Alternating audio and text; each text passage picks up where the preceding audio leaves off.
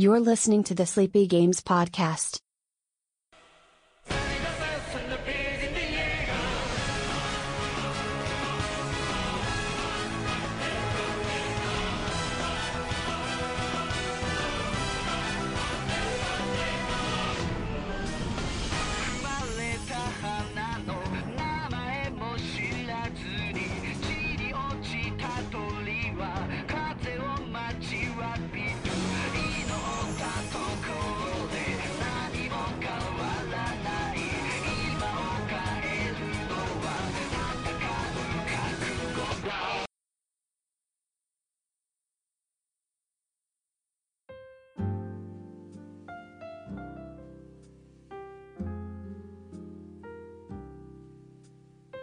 Hey, welcome back to the Sleepy Games Podcast. We are your hosts, Sleepy Games. I did it again.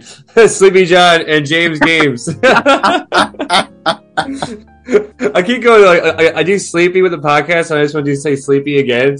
I'm like, wait, you're Sleepy John. I'm James Games. It's the Sleepy Games Podcast. There we go. We are your hosts. We are back. How you doing, Sleepy John? I'm doing good, buddy. How about you? I'm good. Let's just go right into it. So for this week, we're going into, the basis of the episode will be more Clint Eastwood focused, where I got to watch his last acting role, at least for now, his last acting role in, Cry Macho. But before we get into Clint Eastwood, Sleepy John, I wanted you to watch the finale of what I consider the best anime of all time, Attack on Titan. So you take it away. Let me know what your thoughts are, and we'll go from there. Ooh, are you sure? Like, it being your favorite, I feel like you should go first and kind of go into everything, because, like, I'm actually really curious what your overall review is of it. Okay. And I guess we should warn listeners first, like, I'm sure there's going to be crazy spoilers. If you haven't watched Attack on Titan and you want to watch Attack on Titan, maybe skip this episode until you have, because I'm going to be going into some spoilers for sure. I have an idea. So we'll put a timestamp when we release the episode. We'll put a description in there saying, like, hey, skip to this mark to start like, the Clint Eastwood talk. Yeah. Sounds good. Okay. Yeah, let's do that. Okay. I will try to remember. I'll remind you. Don't worry. Okay, sounds good. Okay, so I thought this episode was very great. It wasn't a perfect finale, and I'll get into it. So I will say, like, the first half of it is a 10 out of 10. The first half.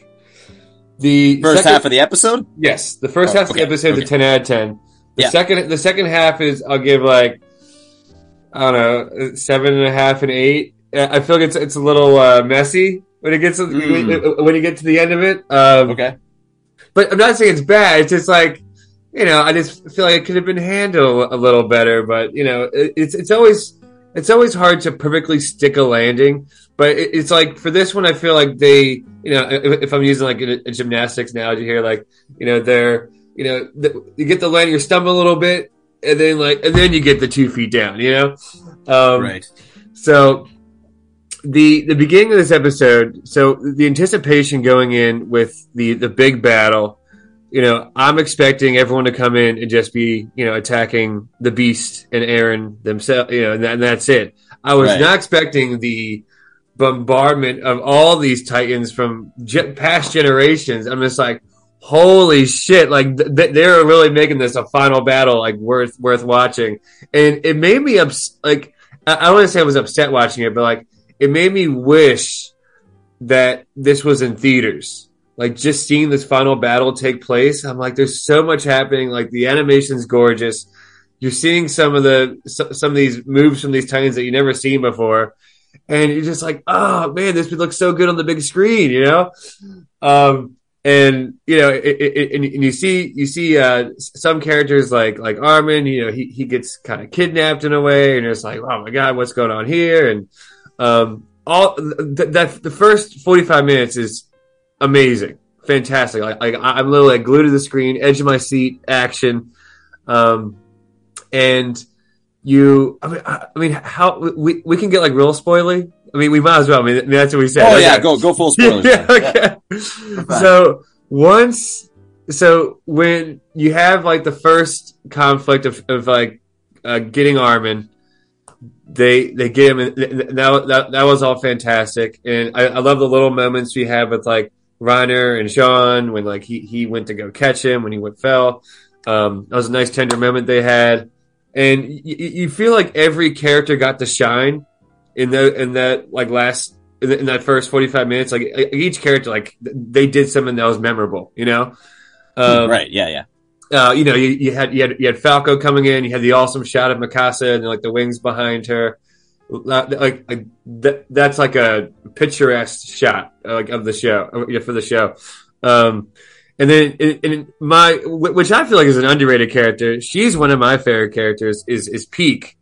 And you see Peak just transforming after transforming. She's, you know, because she's a very endurance titan, and you didn't know she had the power just to keep transforming. You know, and I thought that was so cool. And I was like, "You go, Peak, you go." And then what was another standout when you had Annie, you had her like slingshot Mikasa like across like all Aaron's body. Right. Yes, that one. Like a cannonball. Yes, that was pretty neat. That was so cool. Oh my god, I was getting all giddy just like watching this. I was like, oh my, this is so much stuff I wanted to see. Now I'm seeing it. So, and then you had the conflict with all the with all, you know, all the God, I'm forgetting the name of the people. I'm sorry, the Eldians on the cliff. They were like just watching this unfold. Eldians and Marleyans, the other two. Yeah, the Eldians and Marleyans. And like I didn't care so much as far as like the conflict between them, like showing how they were a threat. I'm like, all right, I get this is going on, but can we just go back to the battle? You know? Yeah, that is true. Like it didn't seem necessary and didn't really add a whole lot of anything. Right. Yeah. Yeah, so I was just like, can we speed this up? Can we just go back? Because like everything you're going on with this battle is perfect. So when they finally get Armin out, and then they're trying to, well, and then you have the conversation with Armin and Zeke, and I thought that was very well done too, with how they incorporate a lot of the characters who died, or all the past characters who were Titans that died, who ultimately came and helped everybody. Or help the characters that we're rooting for, and I thought that was an amazing touch as well. And then just having the whole Zeke, you know, just appreciating the little things. That's why they showed the baseball and all that.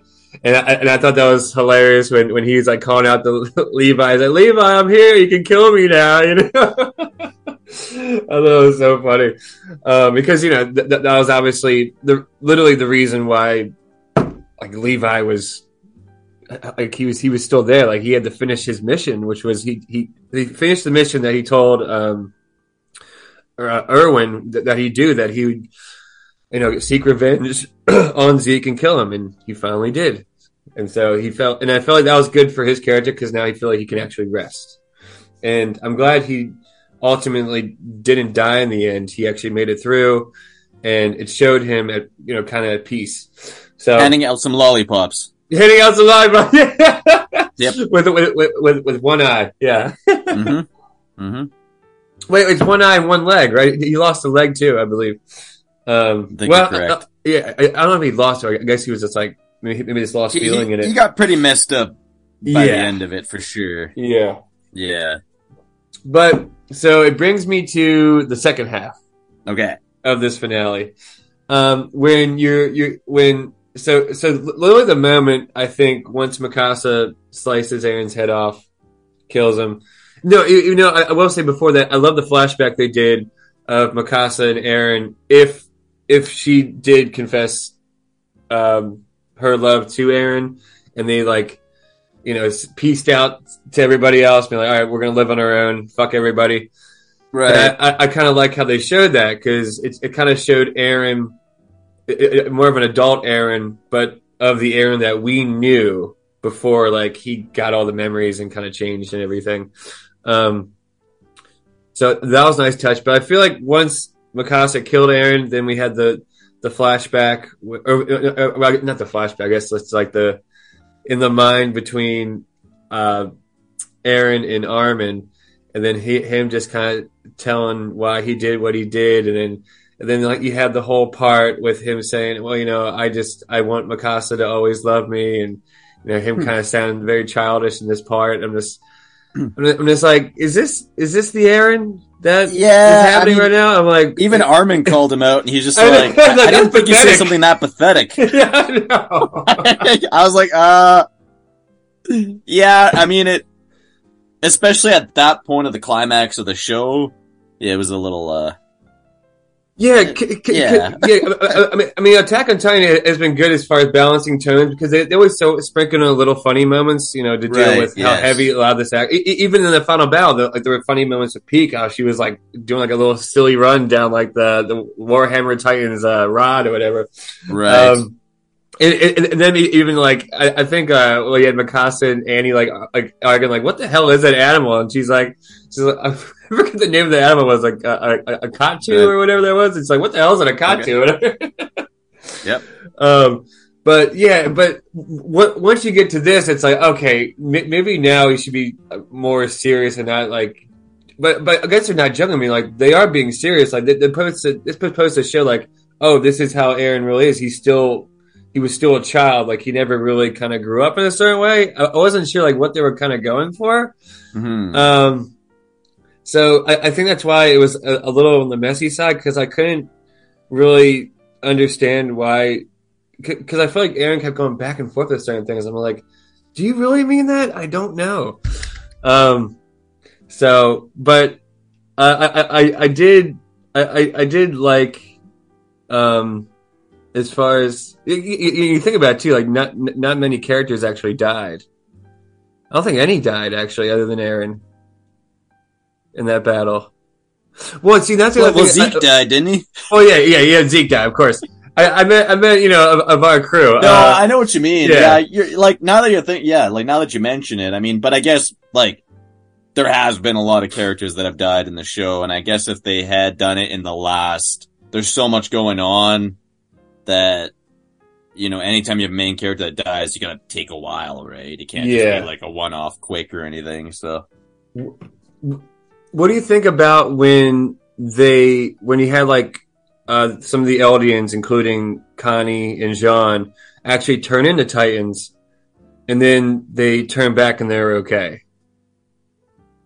You mean like at the end where it's kind of like, everyone gets a free pass almost? Yeah. I mean, it's fine. I don't think it really would have mattered one way or the other, I guess. Like, they're basically just saying, okay, well, Titans, it's all gone now, right? Right. There's none of it. The rules are out the window. It's like a reset, I guess. I did think they were like already dead. I thought, I was like, oh, they turned Titan, like, and at the moment they had, I'm like, oh shit, I guess they're dead. Shit. I'm like, right. I knew there'd be some characters dying, but that was a sad that ended up being those guys. But the Ultraman did come back, and then and then like, so you're thinking, so this is what brought me back to liking the ending more. After the Eren part was when, you're thinking it's a happy ending. Yay. Everyone, only 80% of the world got killed, Mm-hmm. Yeah. So for the most part, it's like, okay, well, at least you still have that 20%. So at least what they did meant something. But, so do you remember the very last scene they show after, you have Mikasa bringing, Eren to her, or to his grave and everything, where they're rolling the credits and they're just showing the tree and what's behind the tree? Yeah, actually, that was something I was going to talk to you about, because what did you feel about the very end credits scene? I really liked that because it was a great way to explain, and I thought that the show was true to this. No matter what you do, no matter how many people you save or like how you try to prevent war, it's inevitable. It's always going to happen. That's don't you think that's a bit like, I don't know, negative though? Like, I mean, it's real though. I mean, have we lived in a world where there hasn't been war? But that's, I guess, but isn't that the whole point of kind of art, and storytelling and everything like that, is to, maybe talk about, I guess, the change, or, or to have something that it does get you out of that cycle of hatred or violence or whatever. And I don't want to get in a big thing about, like, being an idealist or anything like that. I guess for me, especially kind of at the very end, they're going in for the peace talks, and clearly the boat hasn't been, destroyed, which they even said was a high likelihood. Yeah. And I understand the whole cycle of violence thing going back and forth. Like, the story has already explored that a lot. And for me to put that at the end credits is like, you're not even leaving any interpretation for the viewer, right? Like, well, did the peace talks go well? Well, clearly they didn't. Like, we're still back at war. Everything's been destroyed again. And there's Buddy back sitting in front of the tree. No. So what I think, my interpretation is, so the generation we have with our characters, Annie and all them characters, they're fine. They live their life in peace. I think the point I'm making is, over time, because they're showing like futuristic city, like right. At this street. So we're going hundreds of years probably past, what we've watched, and that war eventually will come again. So you'll have your breaks of peace. You'll do what you can to make sure that peace happens, but it's only a matter of time that war comes back and just hatred ensues. And and that's why it's not happy or sad. It's a bittersweet ending. Like, you're happy for the characters that made it through and they got their peace, but ultimately the world's going to go back to its ways. Okay, actually, you know what? Do you want to know why? Like, because I guess for me is like, because this has been a theme throughout the entire show, regarding the whole that cycle of violence going back and forth. Seeing how neither side is necessarily in the wrong the more you get to learn everything that has happened, right, in their history. To me, the ending is kind of another one of the Sleepy Games trademark hamster. Like, it's kind of like the whole thing in The Departed. It's like, oh, there's rats. And at the very end, they're like, there's another rat. And then you're just like, at the very end, it's like, there's a cycle of hatred and violence all over again. It's like, yeah, I get it, man. Like, yeah. I mean, I think it's the same thing. Some people, I think, would really probably think it's phenomenal to end it that way. I think for me, same thing. A bit on the nose, and it leaves, I guess, I kind of like to have things a little bit open to my own interpretation. Mm-hmm. If I decide in my own brain, I'm like, it's going to be a happy ending, there'll never be violence in this universe ever again, that's all. I have the ability to do that now. Now you just recycled the whole thing and you're like, well, thanks. Yeah, so is that how you interpreted the very last shot with the guy and the dog, as far as him going in, him getting Titan powers? Yeah, I mean, it's kind of, to me, it's like, a lot of horror movies, like at the very end, it's like, oh, the bad guy's still there kind of deal, right? Yeah. Like, the story's not over. Like, it just seems kind of cheap to me. Like, again, exploring that theme within the show, very well done. End credits, for me, I get how other people would probably really enjoy it. For me, it's just like, it's kind of like that whole hamster thing. Like, I think it's unnecessary. I think they could have just kind of left it where it was. And I don't think it would have, like, yeah, I don't know. That's me though. And yeah. So it seems that I enjoyed the finale more than you. So, what would you rate every? So if I put my score together, I'll give it like a 8.9 or 8.5 to 9 overall. What would you say you rate it? Well, I guess I guess there's two factors. The one is obviously just the series finale on our own, which is I guess what we're reviewing. But the other one is obviously the show in its entirety, from start to finish. Because we started this last season, with the majority of the show, and this was the last episode we were waiting for. Mm-hmm. I guess, yeah, I'd probably give it kind of a similar, like, I'd probably give it, like, I guess an 8. I'm not really one to give, ratings on things out of 10, like, I don't know. But, yeah, I guess if I had to, like, I don't personally think it fired on all cylinders. I kind of agree with you, and then the first half, to the second half was a bit choppy. I know why they did the way they did things the way they did. Mm-hmm. I almost feel like had they just kind of swapped, so the first half has kind of some of these, I guess, I don't want time traveling things where they're going back. Like if the first half had kind of focused on that a bit more, second half was more of like the epic fighting, and then the finale. I feel like that probably would have been better for me rather than constantly jumping back and forth in the second half. Yeah. That's just the way that I guess I would have preferred to do it or see it or whatever. But yeah, no, I think it was a good finale. I don't really have like serious issues with it. Like, I guess once the story's done for me, that's where I give a chance for the whole show. And I don't know if I had talked about it, last season when we were talking about the show. And I think for me, like, I do, at some point I will have to rewatch the entire thing, like front to back, and which is obviously a bit of a time investment. So, I'm watching the dub over the sub. I might get some hate for that, but it's a very good dub. It's a very good dub. I find, yeah, I mean, I know that some people, it's like a hill they'll die on, right? So, yeah. I think there's pros and cons to both. Like, for me, it's like, a lot of animes have incredible visuals, and if I'm spending too much time reading, I feel like I'm not getting the visuals as much as I could. Mm-hmm. So that's part of the reason why I sometimes do prefer the sub. Or, sorry, the dub, not the sub. Anyways.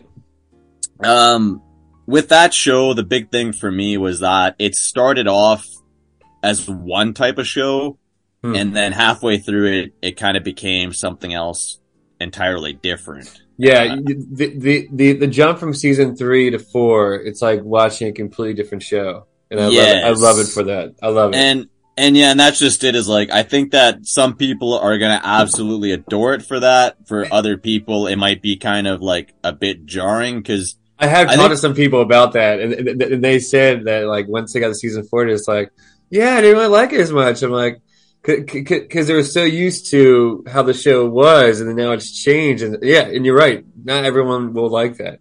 And I think for me, like that, I hate to say it, like, because the first few seasons, like that show is a hard 10 for me. Like, and it, like, the story is very engaging when there's the coup d'etat within, like, you know, within the Paradise Island, basically, before they've explored the rest of this world, because you think that that's like the last stand of humanity, essentially. Mm-hmm. So I think for a lot of people, they think that the stakes got higher as you kind of get in this World War epic, I guess. Mm-hmm. For me, it's like the stakes got lower. It's like, it was humanity's last stand, but now it's like, no, there's an entire planet and there's this other stuff. I did like the exploration of the whole genocide thing, and it was interesting, from that perspective. And like, I'm not going to say that the story kind of fell short for me or anything like that. It just, yeah, it was a bit too big of a jump for me, between those two seasons, I guess. And it did feel like a different show. And I think that that's the only thing for me. Like, and now having known that, if I go and watch it again, maybe I'll watch the entire thing and be like, you know what, like, I'll give everything a 10, or maybe I'll give it lower. It's just, I have to watch it now knowing what I know. Cause I think that the problem is that the show changes, and then there's been these huge delays to watch the resolution of the show. Yeah, and that makes me curious what people think when they watch someone who's new to Attack on Titan and gets to binge the entire series, front to back. So I have a friend right now who just started watching it, right? And so he's not binging it where, like, he'll finish the entire series in, like, you know, a few weeks, right? Like, it'll probably take him like a month or two. But I'm very excited to know what because not having a gap, like, once he finishes season 3, he goes right to season 4. I can't wait to know what his thoughts are, or, like, if it's jarring or if he likes the change of everything about it, right? So. Yeah, it's gonna be interesting to hear what people think. Yeah, anything else you want to say about it before we move on? No, I guess you know, and I guess for me, like you said before, that this was, like, I think you said last season this was like your favorite show, like, ever. was it? Or anime? Well, I mean, if I'm doing like top 3 shows ever, it'll be like Breaking Bad, The Wire, and Attack on Titan. Okay. And so now, having seen its ending resolution, would that alter your opinion of it? No, I mean, like I said, like they stuck the landing. Like it wasn't like a Game of Thrones finale, you know, or like How I Met Your Mother finale. Yeah, that one was bad. Right. Yeah, there's a lot of. Luckily, those are a couple shows that I haven't. Lost finale. Seen too much of.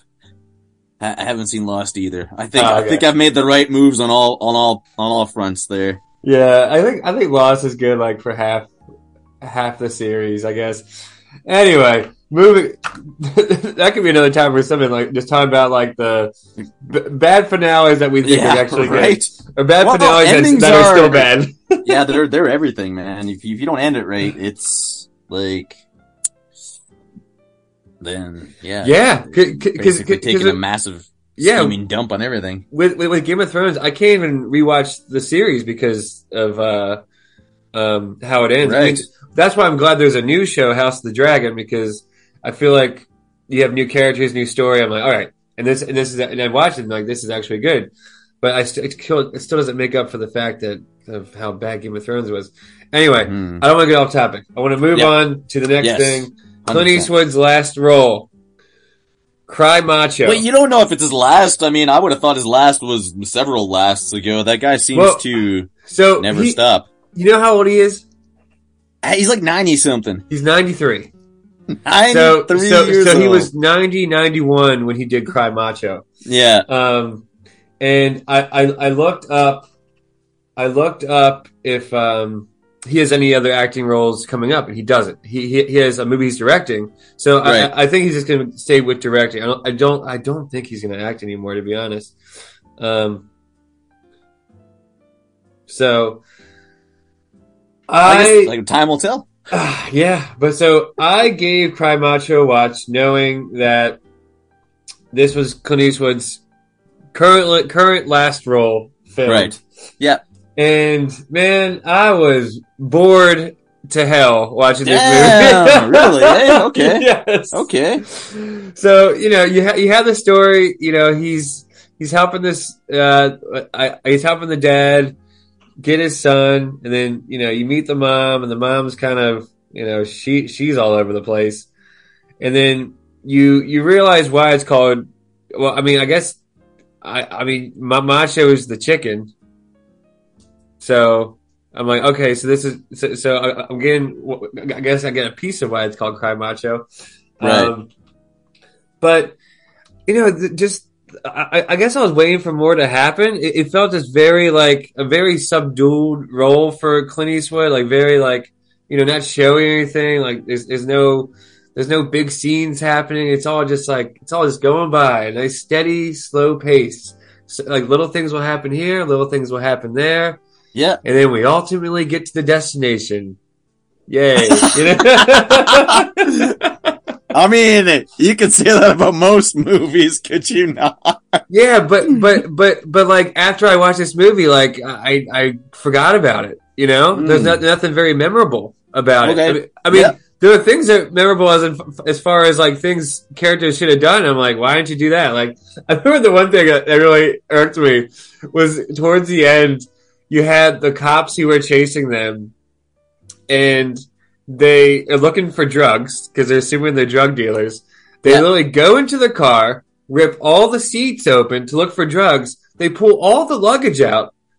And I'm like, why don't you look in the luggage? They literally pull all the luggage out. They don't even look inside to see if there's drugs. I'm like, there could have been drugs in there, and you just left the luggage. Like, what are you doing? You're the worst cops ever. It was so stupid. That's what gets you about the whole movie? No. No, it's like things like that. That was just something that just irked me. I'm just like, okay. It's supposed to be like the big climax. Like, oh my god, the son might not make it. I mean, it's like you have these cops looking for drugs, and they're like, oh, you have no drugs. See ya. I'm like, well, you just threw all their luggage. You didn't even look in their bags. Like, what? Okay.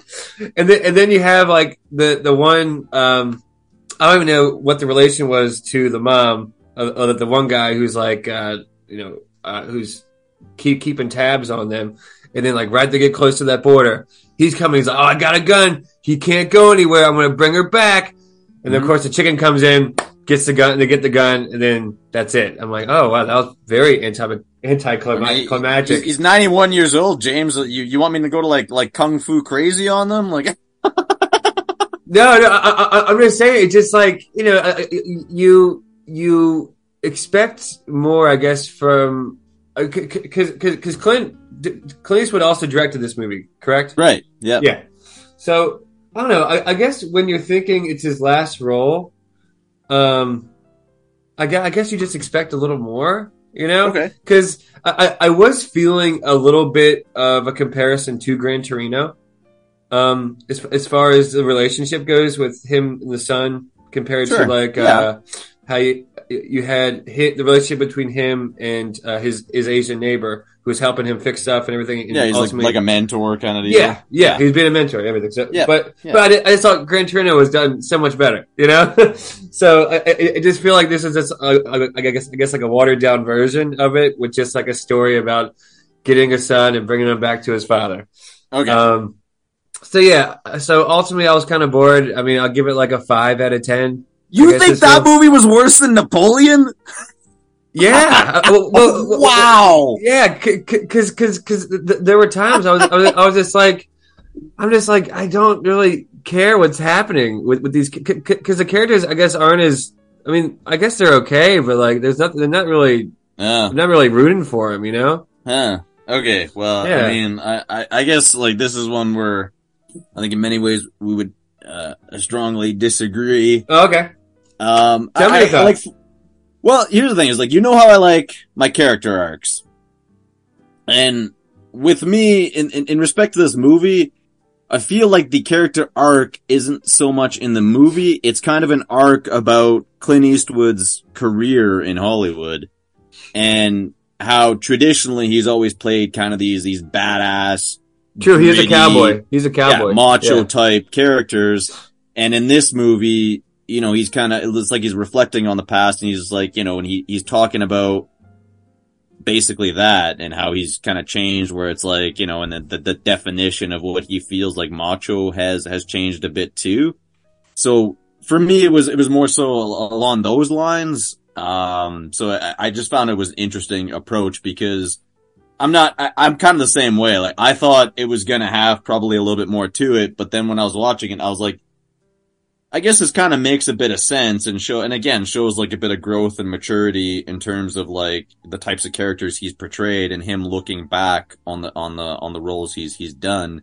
And I think that's why I kind of liked how it was a very, I guess more of like a humble approach. Like, yeah, there are some crazy action sequences that are trying to like, constantly keep you engaged, but like that's just it. That's what Hollywood's turned into these days. Whereas I felt like this was a very grounded, kind of movie that looks like it would have been made during the time of like when it takes place, which is in the late 70s. Like it reminds me of a movie of that era in some ways. So yeah, okay. Yeah. So I understand what you're saying. So the way I interpret that so it is a good message. The problem for me is the execution of that message. And that's what I feel like the film falters. Fair enough. Yeah. Yeah. I wanted to like it because I've liked I feel like the films after he did Gran Torino have been a little hit or miss. So I guess that's why I was kind of scared. I guess that's why I didn't watch this film when it actually came out. But I am glad I watched it, because if it is his last movie, I'm glad I got to see his last filming role. Right. Because I love a lot of his older cowboy films. Like, I love Good, Bad, and the Ugly. I love Unforgiven. Right. But yeah, I mean, it is a good message to have, especially with the macho factor. And I like the explanation they had in the film, but I just wish it was executed better, man. I mean, it's one thing just to have the dialogue about it, but I just wish there was more of an execution on it. But yeah. Well, one for the viewers to, I guess, or sorry, not viewers, listeners to make their own decisions, I guess, because obviously divisive. I really thought it was well done. Mm. You thought it was worse than Napoleon. I did. Oh. I mean, you know, they're still close, you know? Yep. I guess real quick, is there a favorite Clint Eastwood movie of yours? Honestly, probably favorite. I'd actually probably would say it was Gran Torino. Yeah? Oh, I love it. Yeah. Love it. Yeah. I mean, not that, I mean, he's a long career. I can't say that I've seen everything that he's made. I've obviously seen, like, some of his older stuff, like Dirty Harry. I did enjoy those movies. Mm-hmm. I also liked Million Dollar Baby as well, too. Yeah. Gran Torino was probably my favorite. It's one of those movies that I think regardless of the type of genre you're into, you can still probably find yourself enjoying it.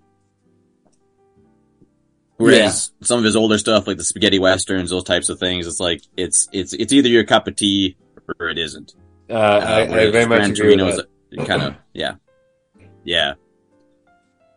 So if you haven't seen Gran Torino and I'd say Million Dollar Baby, they're two really good movies that are on the, you know, on the more recent side of things that he's made, I guess, because he's been making movies, I think, since the dinosaurs practically. Like, it's crazy how long he's been in the industry. So yeah, I guess one of the more recent films he directed I liked was one called Richard Jewell. I really liked that one. It had to do with the Oklahoma bombing during the Olympics. I think it was '96, and that one was very well done. And he's coming out. He's coming out with a new film. I think next year called Juror Number 2. And like we said, he's not acting. He's just directing. He's staying behind the camera, right? At least for now. Which is remarkable at 93 years old to still actually want to be working. Well, I mean, you think about some of these directors we've been talking about. I mean, you have Martin Scorsese; he's in his mid-80s. Ridley Scott's in his 80s. Yeah, these are some old directors, and they're still, you know. They're kind of still doing. I mean, you know, really, Scott, as we said, is very hit or miss. But he still has his hits, and even at his age, he can still crank them out. Yeah, I have respect to anyone that's like obviously still, you know, at it. I guess at that point, like obviously love what they do for a living, right? So yeah. So I am looking forward to Clint Eastwood's next role. He is a very capable director. So I'm always excited to see what he comes out with. As am I. So I guess going into next week. Next week, it's Christmas time. Let's go. Mm-hmm. I hope you've been listening to your favorite Christmas songs. I usually start listening to them like once December hits. But we want to go into Christmas films, and I know we talked about. Or we might want to do where we have like a Die Hard watch with our significant others. Uh-huh. But I was thinking as well, if have you seen the film Love Actually? Honestly, I don't remember, man. I may have. If I did, I don't remember it. Even the title's boring me. So Love Actually probably has every British actor you know in this film. Okay, I think I'm familiar with it. I don't know if I've seen it. You want me to watch that? Well, I mean, you should bring it up to your girlfriend. If you bring that up, she might be excited for you to watch it with her. Yeah, sounds good. No problem. It might be a good compromise. You can have a little double feature. And you know who's in both movies? You can make a double feature. Lay down. So yeah, it would be a good double feature for you to see Love Actually and Die Hard, because I call this one the Alan Rickman double feature. Ooh. With Die Hard and Love Actually. Okay, I do like Alan Rickman, so yes. I didn't actually know he was in Love Actually. Mm-hmm. That might make me a little bit more intrigued. Yes, I was hoping you'd say that. I think I did this double feature had to be over 10 years ago now. And it was so much. And this is before he passed away. He passed away in 2016, right? And we did it way before, because I think even now, like Die Hard and Love Actually are considered favorites among a lot of people as far as favorite Christmas movies go. So, and you haven't seen before, and I know, so it'll be fun for you and your girlfriend because she hasn't seen Die Hard, you haven't seen Love Actually. It's favorites for both of y'all, and now you can see, understand, you get to see each other's favorites. It's a nice little thing. I suppose so. I also get to see Alan Rickman, I guess, in a role that I don't think I've ever seen him in, actually. So yes, because I really feel like had he not been in Die Hard, it would have fallen flat. Like he's one of the best villains ever. Yeah, well, that's just he is the personality of that movie in many ways. So, anyways, yeah, we'll get to that obviously next week. So we're doing the double feature. Da da da. Yeah, yeah, excited for that one. You ever do a double feature in the movie theater before? You know what? I did it back in the day when they still used to do them. I haven't seen that in many years. I know that people talked about Barbenheimer but I don't think it was ever offered as a double feature, at least not where I'm in anyways. But I remember one, it was Cool Runnings and Undercover Blues. It was a double feature, probably back in the, mid-90s. Early mid-90s. Yeah, cause do you even recognize either of those movies? You're asking me about, I don't know Undercover Blues. I know Cool Runnings. I've seen Cool Runnings like probably 10 times. So, yeah, I think that Undercover Blues was probably a very forgettable movie. I have not seen it since, and I remember a bit about it. Yeah, I can't really say I remember too much. Cool Runnings, obviously. It takes place in Canada. Come on. I guess it does, doesn't it? Yeah, that's what the Olympics was. Calgary, Alberta. That's right. Yeah, baby. Yeah. Yeah. From Jamaica to Canada. Here we go. That is correct. All right, so we will have that for everyone next week. We'll have the double feature, Die Hard, Love. We're going to talk about both nonetheless, but I hope you get a chance to see both. But before we end the show, we have some sad news to talk. So, Sleepy John, you want to take it from here? So, yeah, I guess we do have some sad news. For anyone that, I guess, listened to all of season 1, I couldn't tell you which episodes. I know that there's at least one where my dog had barked and obviously made his presence known. And he was actually there for the recordings of a lot of episodes. Unfortunately, we lost him a few days ago, despite trying. There was a couple surgeries and he just wasn't really pulling through. So it was pretty sad. He's technically the girlfriend's dog. But I was pretty heartbroken over it. Like I'm a pretty cold, dead inside person, but, I'm not gonna lie, James. Like I cried pretty hard. Like he was a good doggy. I really love that little guy, and he's like, I know that it's always tough when you lose pets, but it always seems like there's one or two that you just connect with more, and I think he was a lot like that. He was a bit like my soulmate. So, anyways, and what kind of dog was it? So just so the listeners know. He was a little guy. He was half, I guess he was half purebred Shih Tzu, half, purebred, Pekingese. Mm. So if,